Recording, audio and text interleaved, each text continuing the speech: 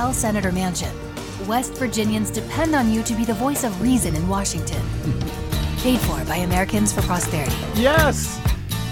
Americans for Prosperity wants Joe Manchin to be the voice of reason. Well, I don't know why I came here tonight. I see what you did there, I got Des. the feeling that something ain't right. Use their own words I'm against so them. scared in case I fall off my chair. We gotta do something, man. And I'm wondering how I'll get down the stairs. Getting kind of desperate here. Clowns to the left of me, jokers to the right. Here I am, stuck in the middle with you. I am from Pacifica Radio in Los Angeles. This is the BradCast, as heard on KPFK 90.7 FM in LA. Also in Red Bluff and Redding, California on KFOI, Round Mountains, KKRN, and Eureka's KGOE. I'll tell you why I got thrown off in a second, Desi Doyen. You're going to like it. Up in Oregon on the Central Coast on KYAQ, Cottage Grove's KSO, and Eugene's KEPW. In Lancaster, Pennsylvania on WLRI, Maui, Hawaii's KAKU. In Columbus, Ohio on WGRN, Palinville, New York's WLPP, Rochester, New York's WRFZ. Down in New Orleans on WHIV, out in Gallup, New Mexico on KNIZ, Concord, New Hampshire's WNHN, Fayetteville, Arkansas's KPSQ, in Seattle on KODX, Janesville, Wisconsin's WADR, and Minneapolis, St. Paul's, AM 950 KTNF. We also stream coast to coast and around the globe every day on the internet on the Progressive Voices channel, Netroots Radio, Radio for Humans, FYI Nation, NicoleSandler.com, Radio Free Brooklyn, Workforce Rising, No Lies Radio, Verdant Square Radio, and Detour Talk. Blanketing planet Earth 5 days a week. I'm Brad Friedman, your friendly investigative blogger, journalist, troublemaker, muckraker, and all-around swell fellow. Says me from bradblog.com. Thank you very much for joining us today for another thrilling edition of the BradCast, which, Desi Doyen, as I was reading the introduction there, just got a whole lot more thrilling. At least I think you might agree. The reason why I was thrown off is because my iPhone just started going off like crazy, starting with AP, breaking news. The sponsor of the Keystone XL crude oil pipeline says it's pulling the plug on the contentious project. Nice. Glad to hear it. CNN says the company behind the Keystone XL pipeline announced it is canceling the controversial project, which has been in the works for more than a decade. And the Washington Post seems to confirm the company behind Keystone XL pulls the plug on the long controversial project. That just came in. So no doubt more on that in our next Green News Report, I'm guessing. Yeah, I'll probably find someplace to fit that in. But there you go, starting off with some good news. Yes. At least the rest of the show I cannot speak for because I am obsessed with what to do about Joe Manchin as he continues to threaten the entire progressive agenda of Joe Biden and the Democrats. Well, and it's not just the entire progressive agenda of Biden and the Democrats, but also if he succeeds in holding up action on climate change, he kind of affects the whole world. And if he continues to succeed in holding up action on democracy reform, he kind of... Yeah. We lose democracy entirely as we know it in this country. So, yes... There are good reasons to be obsessed and to figure out how the hell to solve a problem like Joe Manchin. For that, we will today try again. We'll turn to one of our oldest friends in Manchin's home state, the great Robyn Kincaid of the Head On Radio Network, in a little bit to see if there's anything we can learn to try somehow to help move the needle on what is likely to be, frankly, an historically disastrous term in office for Joe Biden and Democratic majorities in the House and Senate, not to mention for the planet itself, not to mention for democracy.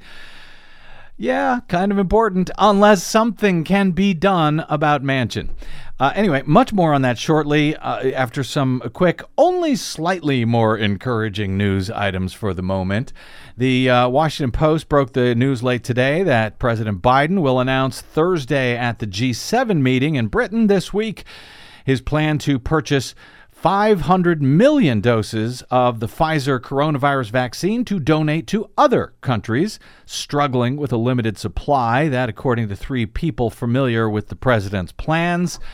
The doses will be distributed through COVAX. That's the humanitarian program run in part by the World Health Organization. Their goal is to make 2 billion doses available to countries in need by the end of 2021. So Biden's commitment here would be a full 1/4 of that number, though I believe the plan is to spread it over this year and next. So far, approximately 81 million vaccines have been shipped to over 129 participant countries. As infections and hospitalization rates continue to soar around much of the world, even as the numbers continue falling, thankfully, at least in the U.S., at least for now. Biden, who has prioritized vaccinating people in the U.S. before offering doses to other countries, is facing increased pressure to do more to help those other countries as concerns rise that China's and Russia's strategy of selling or donating their vaccines to other nations allows them to expand their influence throughout the world. The administration had previously announced it would ship 80 million shots abroad by the end of June. That number is now up to 500 million by the end of the year and then into next. The first shipment of those 80 million shots will be going out in the coming weeks. Meanwhile, back here at home, the Delta variant, which was first detected in India, now accounts for more than 6% of all COVID infections in the U.S., according to the CDC. And this highly transmissible variant may be responsible for more than 18% of cases in some western U.S. states. Oh, wow. So, yeah, see, I told you it was only slightly more encouraging, this news segment. The variant is spreading rapidly in the UK. It's quickly become the dominant strain there, responsible for more than 60% of infections and causing surges in some parts of England.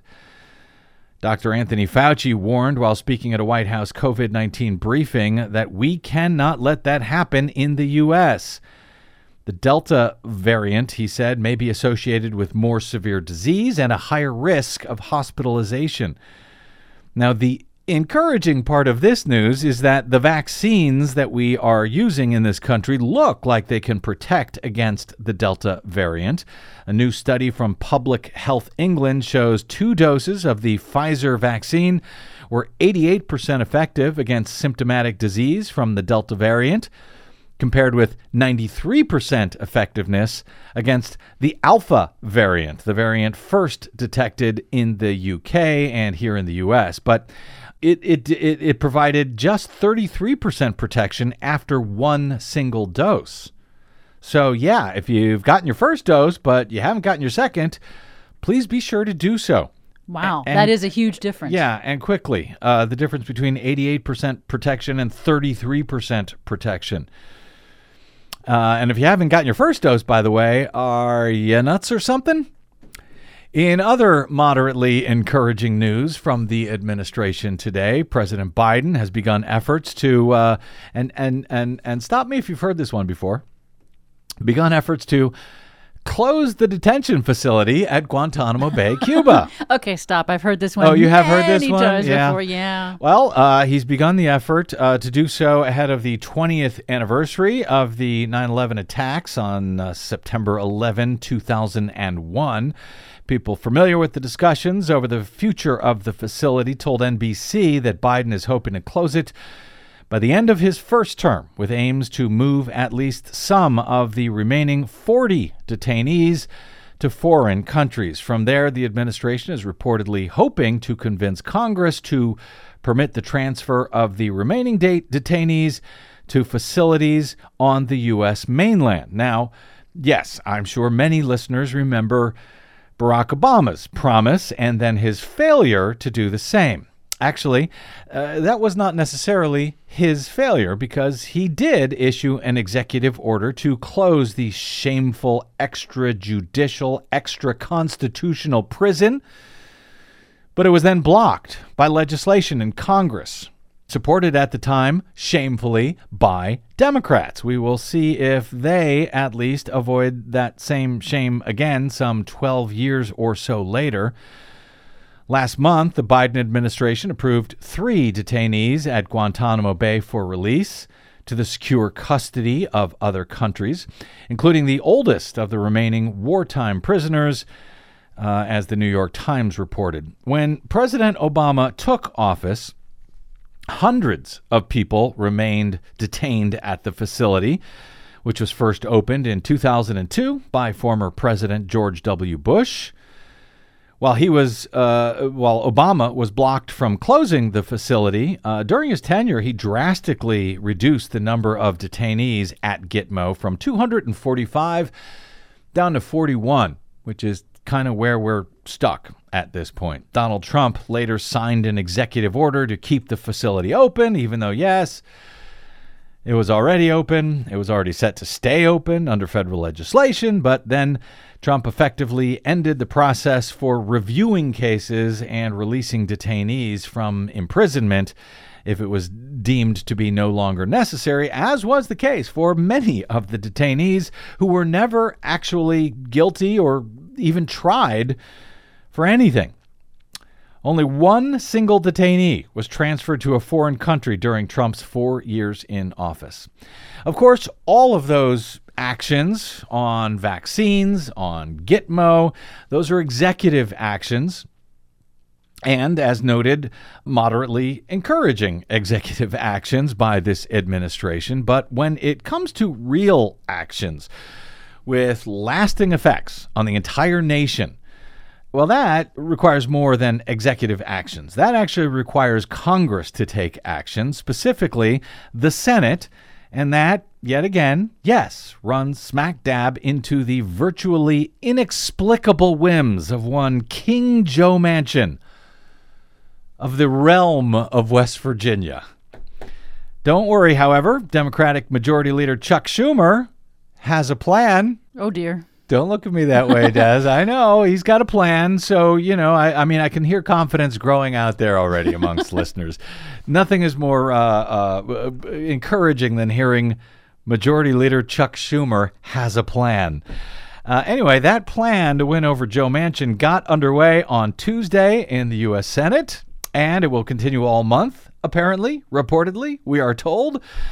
Even if it somewhat kind of reminds me of the old saying, Desi, that you use a lot, the beatings will continue until morale improves. Oh, boy.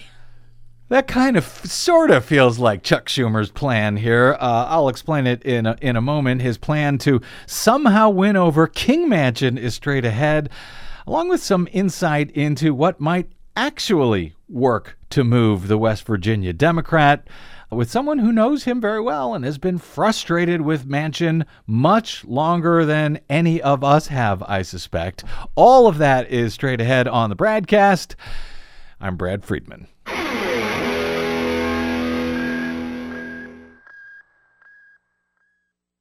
Hey, this is Desi. The BradCast and the Green News Report survive thanks to you and your support. Please drop by bradblog.com/donate today to help us stay independent every day over your public airwaves. That's bradblog.com/donate. And thanks.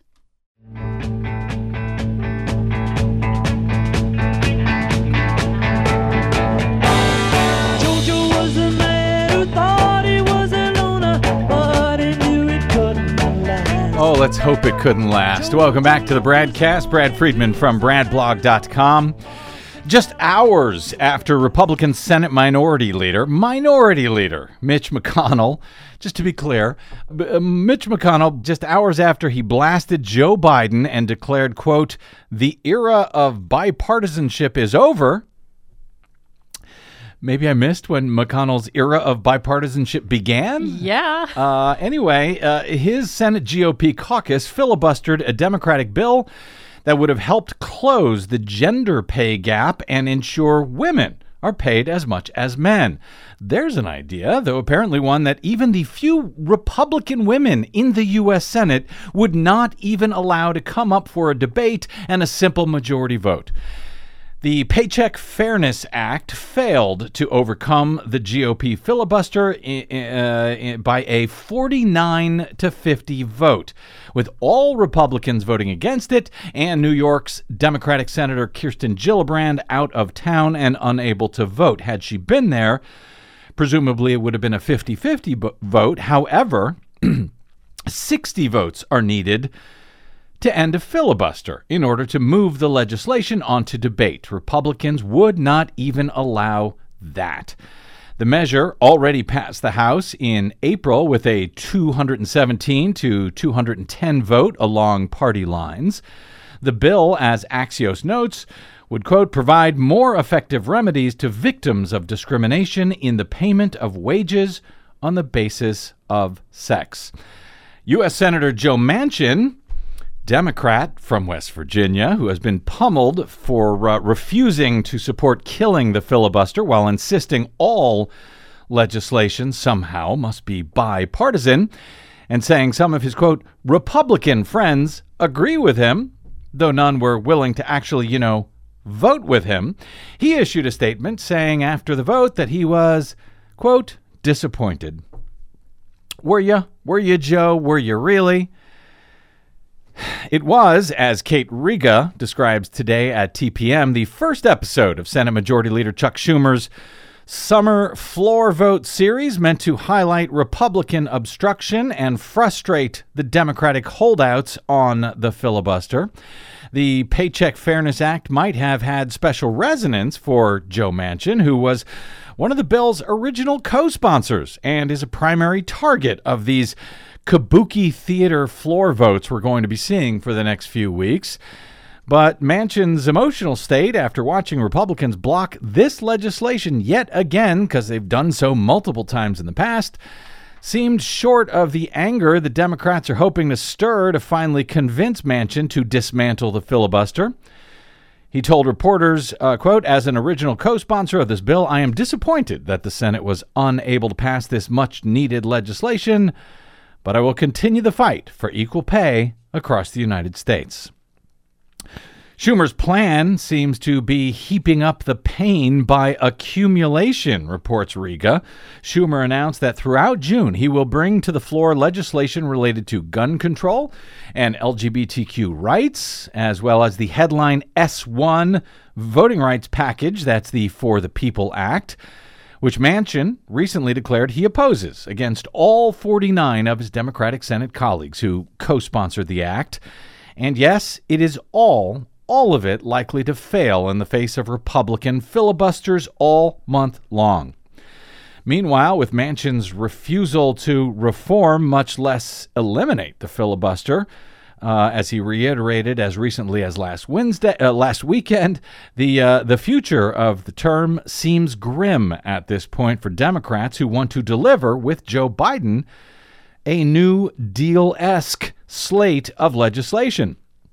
As Biden moves on to negotiate with yet another bipartisan group on infrastructure after giving up on negotiations with West Virginia's Republican Senator Shelley Moore Capito on Tuesday, where Republicans had taken both tax cuts and new taxes off the table in order to pay for any of it, Democrats are now mindful of the one budget reconciliation vehicle that they now have left, according to the Senate parliamentarian.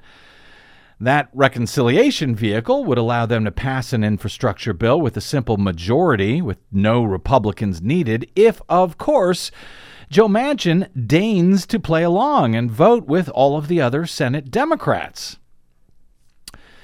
That is an unknown at this point. Senator Bernie Sanders made clear on Tuesday, as he has said in the past, that he's ready to get moving on reconciliation and will possibly do so by July. He told reporters that the reconciliation bill will include both the American Jobs Plan, that's Biden's physical infrastructure proposal, and the American Families Plan, that's Biden's human infrastructure piece. All of that currently totals about $4 trillion. But again, all of this will run smack dab into the West Virginia brick wall known as Joe Manchin. In West Virginia, The American Jobs Plan is actually incredibly popular. New polling across the board of Republicans, Democrats, and independents show that they support Biden's infrastructure plan 68 to 29%. 68 to 29% in West Virginia, according to polling released just last month. But that pales in comparison to West Virginians' support for the People Act. So what's the holdup in Manchin coming on board to support both of these measures and the simple majority vote that would be needed to end the filibuster entirely to allow democracy-saving legislation like For the People?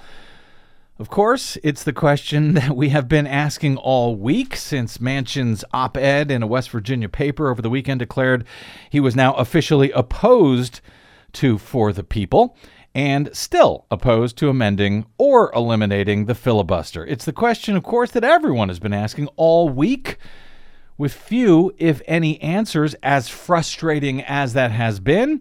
But yes, we are still digging. To that end, let's take a quick break and head to West Virginia, where our friend Robyn Kincaid, born and raised in the state to generations of West Virginians, may or may not have some answers for us. That's straight ahead. Well, it's just around the bend and down the holler on a few country roads ahead. On the BradCast, I'm Brad Friedman. Don't touch that dial.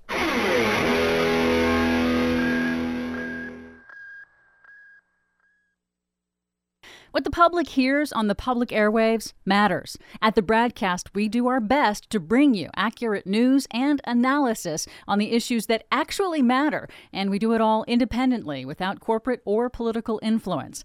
But we can't do it without you, now more than ever. Please help us stay on your public airwaves by going to bradblog.com/donate to help keep us going. That's bradblog.com/donate. And thanks. Country road sings, take me home to the place I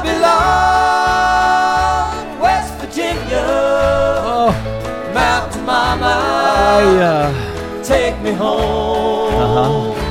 Country road. I wish someone would take Joe Manchin home to West Virginia and leave him there. Welcome back to the BradCast. Brad Friedman from bradblog.com, looking for answers still about Joe Manchin. So let's head to West Virginia. Polling from just last month, according to Newsweek, shows that Republicans in West Virginia overwhelmingly support the sweeping election bill known as the For the People Act, or H.R. 1 in the House, S1 in the Senate. It's already passed in the House, but it's now being blocked in the Senate by West Virginia Democrat Joe Manchin, despite the co-sponsorship of 49 of 50 Senate Democrats. Manchin is the lone holdout for sweeping election and campaign finance reform that would mandate early voting, just as Manchin implemented in his own home state of West Virginia when he served as its Secretary of State, by the way.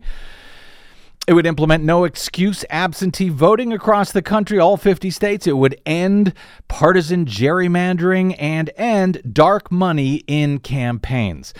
While Manchin opposes the measure and reform of the Senate filibuster that would be needed to pass it, since no Republican is willing to support any federal election legislation put forward by Democrats that would counteract the voter suppression measures that are quickly being adopted by Republican state lawmakers around the country. Despite all of that, the For the People Act is nonetheless wildly popular with voters even in deep red West Virginia, where Donald Trump was certified to have defeated Joe Biden in 2020 by some 38 points. The End Citizens United Let America Vote Action Fund survey found that the bill was extremely popular among all voters in the state, Republicans, Democrats, independents alike. In West Virginia, respondents supported the bill, the For the People Act, by 79%. 79 to 15% in favor of the For the People Act, which Joe Manchin opposes. The Democratic proposal also enjoys high levels of support among Republicans, specifically, despite ongoing efforts from several right-wing dark money groups to have the state's senators vote against it because, well, among other things, it gets their dark money out of our elections, and it helps prevent billionaires that run those dark money groups from buying elections. That's why, of course, not a single Republican member is supporting the bill, nor will they support it. That's their money as they see it. That's their way to buy elections. That would be taken away from them with H.R. 1. Last month, the right-wing dark money group Heritage Action said that it will run television ads and activate volunteers in West Virginia in opposition of H.R. 1, that according to Fox News. Jessica Anderson, the group's executive director, said, quote, "We have mobilized our 2 million grassroots activists across the country to drive calls, letters to the editor, and events in Manchin's backyard." Another dark money group, One Nation, announced that it will devote $1.85 million to place TV and radio ads opposing the For the People Act and supporting the filibuster across both West Virginia and Arizona, where that state's Democratic Senator Kyrsten Sinema has also said she opposes filibuster reform, even as she has signed on to co-sponsor the For the People Act. In West Virginia, 76% of registered Republican voters support For the People. In Arizona, the bill has support from 78% of registered Republicans and 75% support from voters who backed Donald Trump in the 2020 election. In Arizona, the bill has support from 78% of registered Republicans and 75% support from voters who backed Donald Trump in the 2020 election. Nonetheless, the dark money pressure campaign does seem to be working on Manchin, at least according to CNBC on Tuesday. They report the political advocacy group, backed by billionaire Charles Koch, has been pressuring Joe Manchin to oppose key parts of the Democratic agenda, including filibuster reform and voting rights legislation. That lobbying effort appears to be paying off. Manchin, in a recent op-ed, wrote that he opposed eliminating the filibuster. He would not vote for the People Act, which advocates say would limit the influence of big donors on elections. Yes, big donors like Charles Koch. CNBC reviewed an episode of a Koch policy group, Americans for Prosperity, who created a video series along with ads crafted by the organization calling on the group's supporters to target Joe Manchin. Senator Joe Manchin is right to put West Virginians first and vote against bad partisan policies. Encourage Senator Manchin to keep his promise to reject a partisan agenda that will hold West Virginians back from reaching their full potential. Absolutely, I'm telling you unequivocally, I'm not voting to pack any court. Will you not vote to break the filibuster? I says, on top of Robert C. Byrd's grave, I would make a commitment to you. I would never do that. Unnecessary red tape, energy mandates, and big government solutions are wrong for the Mountain State. Tell Senator Manchin, West Virginians depend on you to be the voice of reason in Washington. Paid for by Americans for Prosperity. Yes, well, Americans for Prosperity launched a website titled West Virginia Values, which calls on people to email Manchin to be the voice West Virginia needs in D.C., reject Washington's partisan agenda. Well, Washington's partisan agenda, apparently, is supported by 79% of West Virginia voters, including 76% of registered Republicans. In a statement to CNBC, a spokesman for Americans for Prosperity did not deny whether its officials have spoken directly to Manchin or his staff about the For the People Act. The representative praised Manchin's stance on the bill. In an emailed statement on Tuesday, he said, Senator Manchin has long blazed with his own path, and on this issue we agree. Extreme partisanship gets in the way of finding positive solutions because, if there's anything the Koch network is known for, it is the positive, nonpartisan solutions that help everybody, right? Some weeks ago, we covered the New Yorker's report on a meeting between Koch leaders and representatives from other right-wing groups about how they have tried to stop H.R. 1 from passing, but that some of their own polling shows the campaign finance elements of the legislation is widely supported, especially when voters learn that the measure would, quote, stop billionaires from buying elections. That, apparently, was wildly popular, even with, as a matter of fact, especially with Republicans. Here's some of that audio from the Americans for Prosperity conference call obtained by the watchdog group Documented, as the AFP pollster here, Kyle McKenzie, had the unenviable job of explaining to the right-wing groups that H.R. 1, the For the People Act, was very popular across the board, especially when it came to preventing billionaires like Americans for Prosperity's funders, the Koch network, from buying elections. When presented with a very neutral description of H.R. 1, people were generally supportive. And the most worrisome part, which Grover mentioned at the very beginning of his presentation, is that conservatives were actually as supportive as the general public was when they read the neutral description of H.R. 1. There's a very large chunk of conservatives who are supportive of these types of efforts. Don't get into a fight in H.R. 1 where you engage with the other side, where they have the talking point. H.R. 1 stops billionaires from buying elections. Unfortunately, we found that is a winning message for both the general public and also conservatives. That simple message, but far and away resonated with people. And when they had to compare that message versus tons of other ones, they were most persuaded by that. And they found that to be most convincing and most, riled them up the most. Unfortunately, the message that billionaires should not be able to buy elections is very popular. Unfortunately, Heritage Action and other groups also organized a rally in March in West Virginia that was meant to pressure Manchin to oppose similar legislation to the For the People Act, according to the watchdog group Documented.net. But, since the beginning of the week, if not much longer, but certainly since Manchin wrote his op-ed declaring his opposition to the For the People Act, because, as he said, no Republicans supported it, and reiterating his vow in that op-ed to not reform or eliminate the filibuster, since then we've been trying to figure out, well, what is going on with Manchin and what, if anything, can be done about it, as his intransigence has now threatened the entire Biden and Democratic Party agenda in the Senate. We haven't had much luck figuring it out. So is it the pressure campaign from the right? Is Manchin being bought off? Why would he oppose reforms that are wildly popular in his own home state?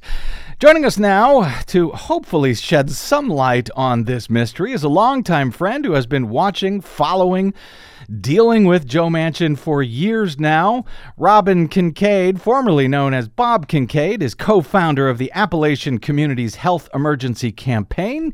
She's president of Coal River Mountain Watch, host and creator of the Head On Radio Network, and a longtime indefatigable leader in the fight against mountaintop removal coal mining in West Virginia. Great to have you back on the BradCast, my friend. Oh, it's wonderful to talk to you, Brad. Robyn, I've been asking listeners and trying to figure out what the hell is going on with Manchin and what, if anything, can be done about him. And he now stands to really block the entire progressive Democratic agenda. So before we talk about what, if anything, can be done about this, let me ask you.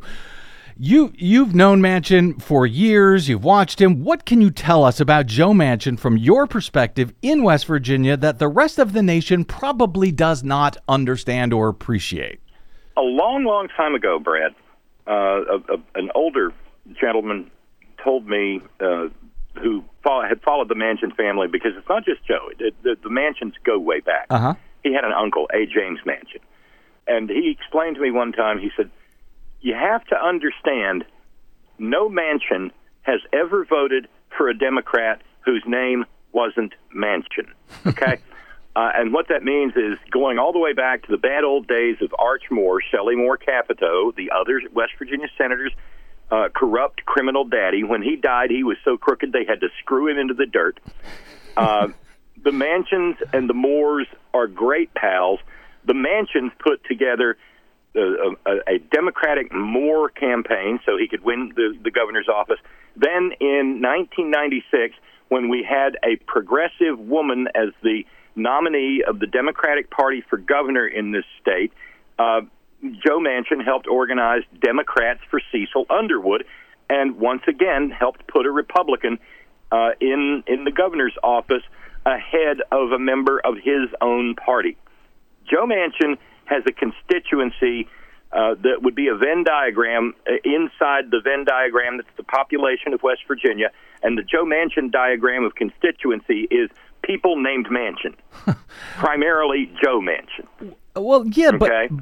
but it doesn't it doesn't explain how any of this benefits him when he's in a state where, 79% of the state is in favor of this legislation that he opposes. How does that help him? He also because, among other things, he is the Queen of the May right now, Brad. Everybody's paying attention to him. He is on the as has been pointed out, he is on the lips of every political observer in the country, and he is, I assure you, basking in it. I covered all of that stuff about the right-wing Koch network because I've seen a lot of folks, suggesting, he must be bought off by someone, or that someone has something on him. There is that big pressure campaign on him and on other so-called conservative Democrats. Is there any truth to it that he's somehow bought off, that the Koch network has made him some sort of promise, has given him money? Is there anything to that? Brad, he's been a darling, of ALEC, the American Legislative Exchange Council, the right-wing front group that writes right-wing legislation, and whether it be state legislatures or the Congress, mostly Republican members, just rubber stamp it and submit it as their own work in the form of bills. So he's been with them for years. This isn't really. Well, I think what you're describing as the pressure campaign from Americans for Prosperity, right, is just it's a front for the fact that he has been he's been a Koch protege, shall we say, in the Democratic Party, which is kind of a rarity. I think it's safe to say for decades. So what is he trying to achieve here? Is this just a matter of staying in office, staying in power, being, able to run? And I guess we could talk about why he would even want to run as a Democrat. I mean, your corrupt governor, Jim Justice, ran as a Democrat to become governor. And I think, wasn't it like the day after he was elected that he declared he was going to be a Republican? Why does it felt like that? Why? But you have to remember, guess why Make West Virginia Great Big Old Governor Jim Justice became a Democrat. Guess who talked him into that, Brad? Well, so what's the point? Why doesn't he just, flip to become a Republican? I hope he doesn't. This is the easy one. Yeah. This is the easy one. If Joe Manchin were to flip and become a Republican, Joe Manchin would just be another obstructionist right-wing nightmare Republican. This way, he is, again, in the spotlight, and he wields tremendous power. Theoretically, he could join the Republican Party, but they don't have anything to offer him. Okay? Right now, he is the chair of Senate Natural Resources. He would... What? Would they give him budget or something like that? I don't think other Republicans would appreciate being replaced. So, in his current position, he's in the catbird seat. He has veto power over the Biden agenda. He has veto power over the lives of 350 million Americans, and it's a function of the dysfunction of the Senate. We were ruled for 4 years by, nitwit Nero, of course, but also we were ruled by Mitch McConnell, and that was 1.4 million Kentuckians giving Mitch McConnell the power over the rest of us. Now, an even smaller number of West Virginians have given Joe Manchin the power over the entire country. I said on the program the other night that what we need, this pressure campaign from Americans for Prosperity, we need billboards all across the country with Joe Manchin's picture on it that say, when your vote is suppressed in a Republican state, don't blame the Republicans, blame this guy. Well, because he's the one who's empowering it. Well, okay, so he's empowering this. He wants that power. He's got that power. He's got that attention. Above and beyond that, is there something that he wants? In other words, can he be bought off at this point by Democrats, by the Biden administration, who could send, if he plays ball, they could send hundreds of billions of dollars if they wanted to West Virginia. He would be a hero to the state. Is there a way to buy this guy off in that regard? Is that what he's angling for? Everything is transactional with Joe. Okay, you have to remember in his civilian life, he was a coal broker. Okay, and that's a transactional business, to say the very least. Kind of skeevy. So his daughter is recently retired as the CEO of Mylan Pharmaceuticals, which now has another name, and she is fabulously wealthy. And building wealth is a key tenet of the Manchin brand. By the way, that pharmaceutical company, isn't that the one that raised the price on the EpiPen by 100 times or something? Okay, yeah. So that's Joe Manchin's daughter. Got it. Right. And he's got a son. And like I said, he comes from a political dynasty in the northern part of the state, Marion County, West Virginia, and dynasties want to perpetuate themselves. So I suspect he's trying to set up down the road something to make sure that another Manchin is there to continue to keep a stranglehold on West Virginia's politics. So can he be bought off? Still the same question. Is there a way to? I've been asking that question on my program for months now, suggesting, I don't know, $1 billion contract to his daughter's former company to develop vaccines or something, and giving him Robert Byrd-like amounts of money to build infrastructure here in this state. Yeah, because to be fair, Brad, God knows we need it. Yeah, it wouldn't be pork. Right. No, I know. And it seems like, if we're talking about this infrastructure bill where we're literally trillions of dollars is going to be going out, you could give West Virginia everything that they need. And clearly West Virginia needs a whole lot as the coal industry is dying. I can only hope that's what he's angling for. He hasn't said that out loud. A lot of people say, well, that's, he's dealing in 12-dimensional chess here. But when you and I spoke the other day, you said this guy is not that bright. No. Look at some of his recent quotes. He talked about the binds that hold together our democracy. That's not a typographical error. He meant the bonds of our democracy, and he said binds, and he said he will. There was another one a couple of weeks ago where he said he will not. I think he meant capitulate, but he used a different word that just drove me, as an old English major, half. It just I was running around the room tearing at my hair. So that's a reality, and he gets hold of an idea, and he hangs on to it like a junkyard dog with an old bone. I can tell you as an example, for years and years, when we would talk about mountaintop removal, he would answer by saying we have to have balance. And the word of the day was balance for about 10 years. And now the word is bipartisan. And I don't think he fully understands how bipartisan works. Because if he wants bipartisanship, it's his job to lean in and use coercive power and say, listen, y'all can come along, or I can break the filibuster. But I don't think he's as willing to play hardball with the Republicans as he is with somebody like Joe Biden and Democrats, because he is more philosophically aligned with the Republicans.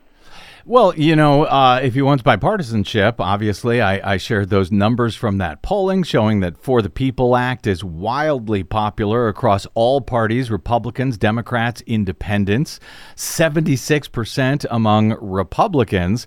What does the media say in West Virginia about the gap between, Manchin's position and the polling on these issues? Do they bother to point this out?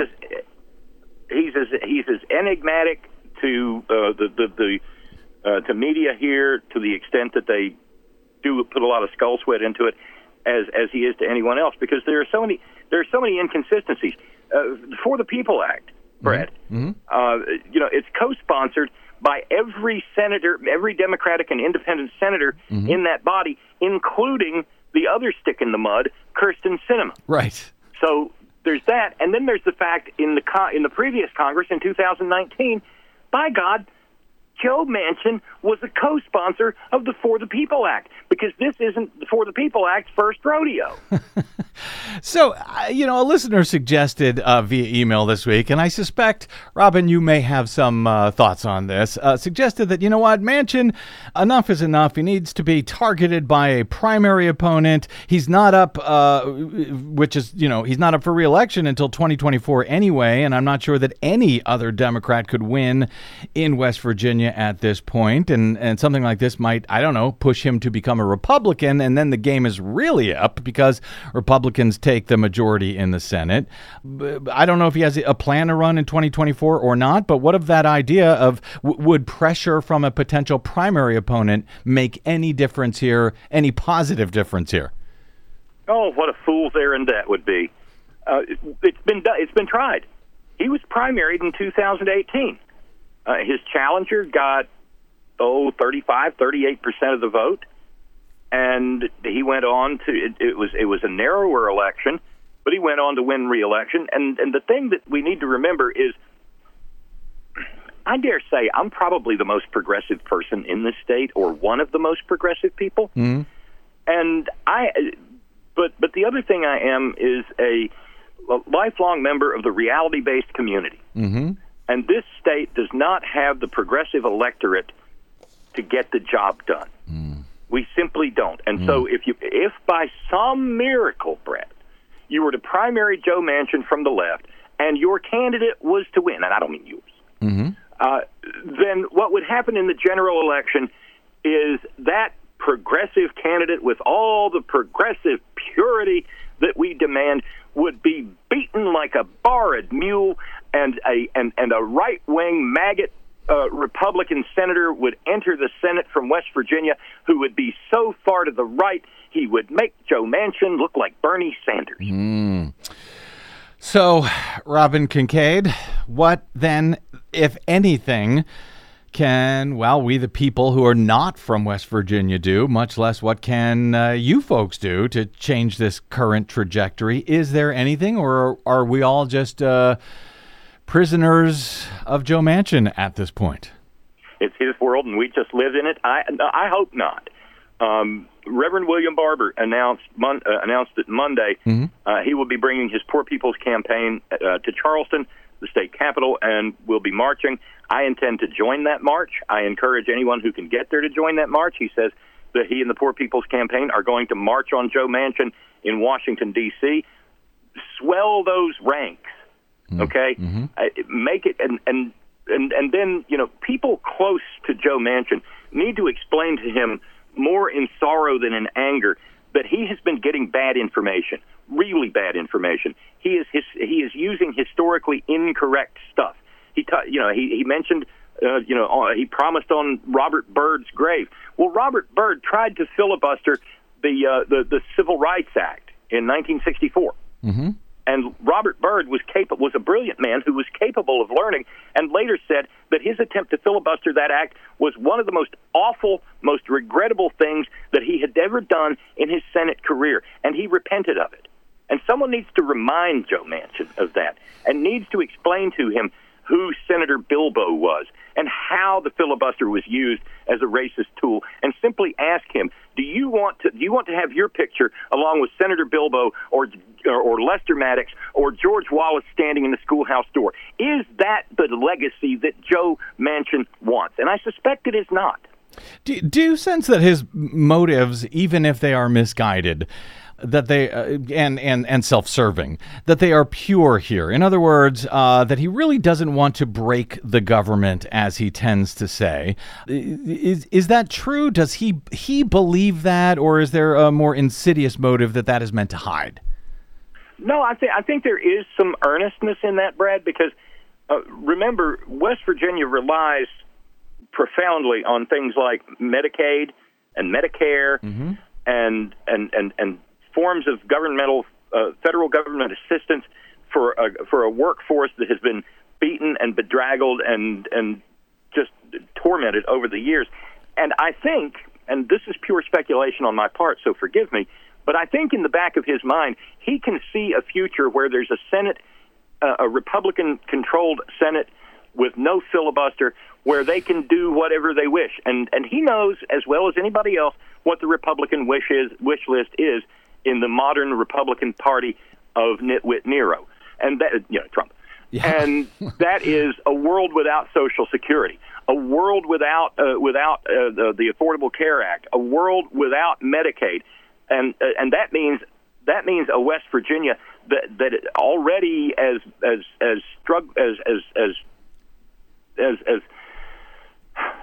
beaten down as we are, that will be even more so and simply left to perish. So it sounds like it's about the education of Joe Manchin at this point to try to get through to him. It really is. You remember how the fact checkers who, when Trump came into office, found themselves working overtime, just fact checking him. Yep. And found out it was an exhausting job. Well, there's something similar going on for those of us who, over on my program, some people have taken to referring to me as the Manchin Whisperer. But you find out it's a full-time job just finding out the things that Joe doesn't know. Speaking of broken down West Virginia, Robyn, before I let you go, we usually speak with you on this show about your ongoing fight against the toxic coal industry in West Virginia. I read recently that even the Republicans in the state now, unlike in the state of Wyoming, which I think is now the number one coal state at this point, but that West Virginia Republicans may finally be coming at least to terms or taking baby steps to coming to terms with the fact that coal is, yes, quickly dying, and they're turning to more solar options. You even had the United Mine Workers Union in the state recently. The president did an appearance, I think, with Manchin, by the way, to say that they would be the largest mine workers union in the country, that they'd be open to an infrastructure bill that finds new jobs for miners outside of the coal industry. Is that a fair assessment? Is your state finally beginning to come to terms with and/or prepare for the end of coal? If that is the case, it is truly in an embryonic form of its infancy. Okay. Because I can tell you for a fact that while there are a lot of people out there who think that mountaintop removal, for instance, is over, that we're just not doing it anymore, nothing could be further from the truth. The blasting's still taking place. New permits are being applied for. Old permits are being renewed. And because, again, you got to remember something like mountaintop removal is extremely lucrative. You can set up a company, get a crew of 15 people, take down 5,000 acres in 5 years, leave a horrible mess, poison the community. There's no liability for doing that. And you take the money, the investors get rich, the banks that do the bond issues get rich, the coal executives get rich, and then the company declares bankruptcy. And so there's still plenty of motive to do it, and it is still being done. It's still being done in West Virginia. It's still being done in Virginia, in Kentucky, and in Tennessee. Yeah, and the taxpayers end up holding the bill for all of that, not to mention for all of the sick people. And I guess as coal comes to an end, that's motivating these companies to, never mind all of that careful underground mining, just blow up those mountains, get the coal, and get out. before coal is done. That's the cheap and dirty way. And the silver lining in the cloud in this is that once again, and we have been working on this, the Appalachian Communities Health Emergency Campaign, the ACE campaign, has been working on this for for more than 10 years. But the legislation itself we've been working on for not quite 10. It has been reintroduced, the Appalachian Communities Health Emergency Act, the ACE Act, as H.R. 2073 in the House of Representatives. It's there now. It was reintroduced by Representative John Yarmouth, a good and decent member of the House from Louisville, Kentucky, who really does care about Appalachia. It's been reintroduced, and it's the only bill, and I'm so proud of this. It is the only bill that has ever had the power to stop mountaintop removal once and for all. And so if listeners to the BradCast could pretty please, pick up the phone, go to your keyboards, call, send an email to your members of the House of Representatives and say, please, please, please, co-sponsor H.R. 2073, the ACE Act, because it means the world to West Virginia. It means the world to Appalachia. It literally means a future for us. That's H.R. 2073. You can call your member of Congress at 202-224-3121. That's 202-224-3121. I believe you can get more information. Is that Cold River Mountain Watch, crmw.net? That is correct. All right, so you can get more information there, crmw.net. And, of course, you can and should listen to Robyn Kincaid on the Head On radio network, headon.live, for more wisdom from the great Robyn Kincaid. Always great speaking with you, my friend. Thank you for this. Thank you for educating us about Joe Manchin. And now I guess we have to get to work on him. Thanks, Robyn. Great speaking with you, as always. Oh, thank you, Brad. It's always fun. And please give my fondest regards to Desi. It is you guys are wonderful. We've been talking for 17 years. And it's killing both of us, but we're still doing it. Thank you, my friend. Always great. Take care, Brad. All righty. Bye-bye.